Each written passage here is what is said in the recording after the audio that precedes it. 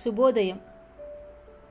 మనలోని కథలు, మన తెలుగు కథల్లో ప్రాణం ఖరీదు 3వ భాగం స్టోరీ గురించి తెలుసుకుందాం.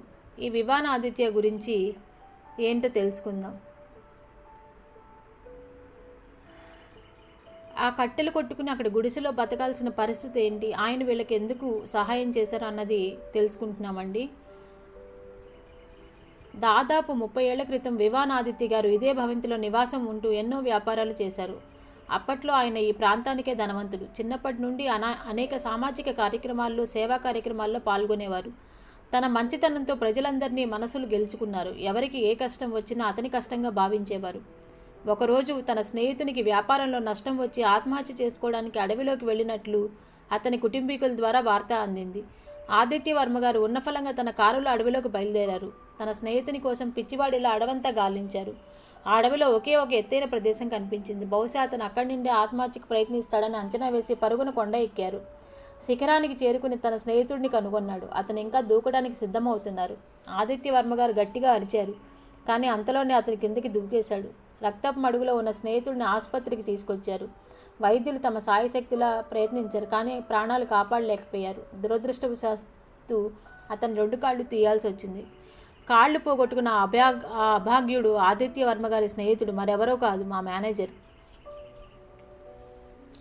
అప్పటికే పీకల లోతుల అప్పుల్లో ఉన్న మునిగిన తన స్నేహితుడు, నన్ను ఎందుకు బతికించావరా, ఇక్కడ నేను బతికుంటే అవకాశాలు లేవని బాధపడ్డాడు. ఆదిత్య వర్మ గారి హృదయాన్ని కలిచివేసింది. ఆ సమయంలో ఆదిత్య వర్మ గారు ఓదార్చుతూ, అవకాశం ఉంది, ప్రాణం కంటే ఖరీదైంది ఈ ప్రపంచంలో ఏదీ లేదు అని మరో ఆలోచన లేకుండా అతని ఆస్తిని, వ్యాపారాలన్నింటినీ అమ్మి అతని అప్పు తీర్చేశాడు. ఆదిత్య వర్మకి చివరికి మిగిలిన ఒకే ఒక ఆస్తి ఈ భవంతి. తన స్నేహితుడికి కాళ్ళు లేవు కనుక ఈ భవంతి ద్వారా బ్రతుకు తెరువు కల్పిస్తూ ఆయన కోసం ఇక్కడే ఒక చిన్న వ్యాపారాన్ని ప్రారంభించారు. అన్నీ ఉన్నా ఏమీ లేని మహారాజుగా అతని జీవితం మళ్ళీ ఇక్కడి నుండి అడుగులు వేసింది. మరోవైపు తన స్నేహితుడు కాపాడిన ప్రాణాలకు ప్రతి క్షణం విలువ కట్టి కష్టపడి వ్యాపారాన్ని మేనేజర్ గారు అభివృద్ధి పదంలో నడిపించడం మొదలుపెట్టారు.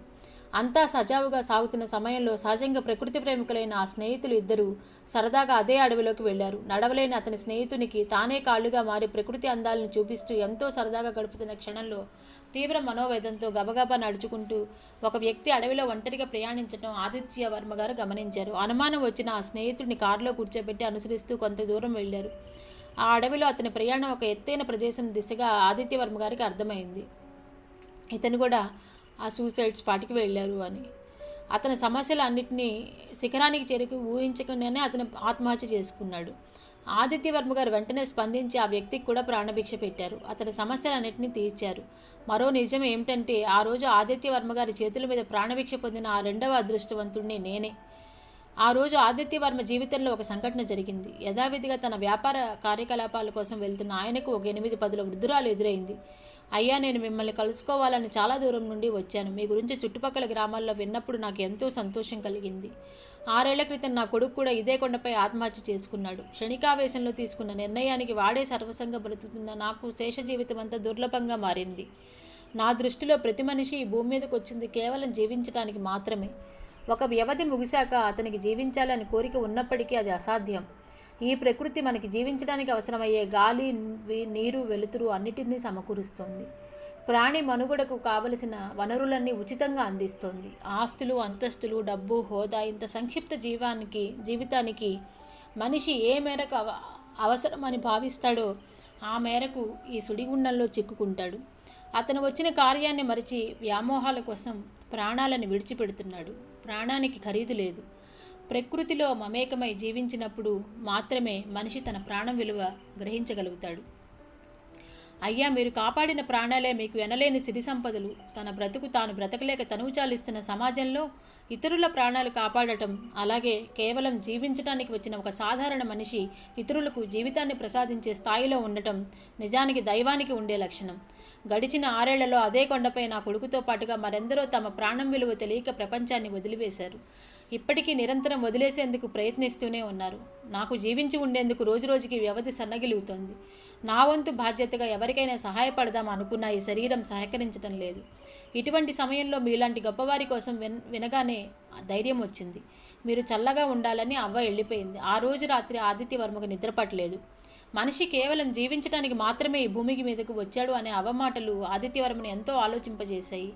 ఉదయాన్నే నన్ను మేనేజర్ గారిని తక్షణమే రావాలని కబురు పంపారు. మేము ఇద్దరం హుటాహుటిన అక్కడికి చేరుకున్నాం. ఆదిత్యవర్మ గారు చూసి, మిమ్మల్ని ఇలా చూస్తుంటే నాకు ఎంతో సంతోషంగా ఉంది. మీరు మీ జీవితాన్ని గెలుచుకున్నారు కాబట్టి జీవితం మీకు ఎంతో సంతృప్తికరంగా ఉంటుంది. అలాగే ఇకపై మనకి కొన్ని బాధ్యతలు కూడా ఉండబోతున్నాయి. నేటి నుంచి మన వ్యాపార బాధ్యతలు మీరువురికి పూర్తిగా అప్పగిస్తున్నాను. నా మిగిలిన జీవితాన్ని ప్రాణం విలువ తెలిసిన మనిషిగా ప్రకృతి ఒడిలో బ్రతకడానికి నిశ్చయించుకున్నాను అని చెప్పి అన్నీ వదిలేసి అడవికి వెళ్ళిపోయారు. కొన్నాళ్ళకి ఒక వ్యక్తి ఒక ఉత్తరాన్ని పట్టుకుని మా వద్దకు వచ్చాడు. అతని పేరు విశ్వేశ్వరయ్య. అప్పుడే మాకు అర్థమైంది ఆయన అడవిలో వెళ్ళడం పరమార్థం. ఆ క్షణం నుండి మాకు ఆయన దేవుడిగా కనిపించారు. ఈరోజు ఆయన కాపాడిన వందలాది ప్రాణాలకు ప్రతిరూపమే ఈ వివాన్ ఆదిత్య గ్రూప్స్ అని చెప్పి ముగించాడు. సాయంత్రం 5 గంటల సమయం. సూర్యుడు అస్తమిస్తున్నాడు. ఎర్రని సూర్యకాంతి విశాలమైన ప్రకృతిలో ఒడిలో ఆకాశాన్ని దర్పణంగా పెట్టి ఒక పెద్ద నీటి ప్రవాహం. దాని ఎదురుగా బండరాతిపై కూర్చున్న 4 యువకులు చేతితో గాలంలో చేపలు పడుతూ పిచ్చాపాటి కబుర్లతో సంతోషంగా ఉన్నారు. అంతలో దూరంగా ఒక యువకుడు వేగంగా నడుస్తూ తీరని వేదంతో లోతైన జలపాతం వైపు ప్రయాణిస్తున్నాడు.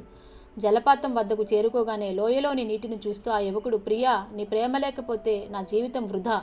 అన్నీ నాకు జీవితంలో ఉన్నాయి. నువ్వు లేని ఈ శరీరం నాకు వద్దు, జీవితం వద్దు, బ్రతికినా శూన్యం. నీ లోటు ఈ ప్రపంచంలో మరేదీ పూరించలేదు.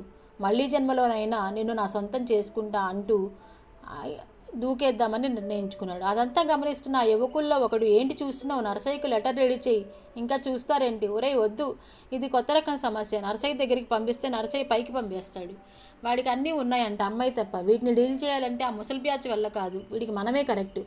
సరే నేను పరిష్కారం ఆలోచిస్తాను, ముందు మీరు వెళ్ళి వాడిని ఆపండి అన్నాడు ఇంకో యువకుడు. సరే అని మిగిలిన వాళ్ళు ముందుకు కదిలారు. ఈ 4 యువకులు తప్ప అందరూ ఆదిత్యవర్మ చూపిన దారిలోనే నడిచారు. వీళ్ళు మాత్రం ఆయనలాగే నడిచారు. ఆయన స్థానం సంపాదించగలిగారు. వెరీ ఇన్స్పైరింగ్ కదండి. ఇలాంటి వాళ్ళు కూడా ఈ రోజుల్లో ఉన్నారు అంటే, నాకు ఈ కథ చదువుతుంటే మన టాటా గుర్తుకొచ్చారండి.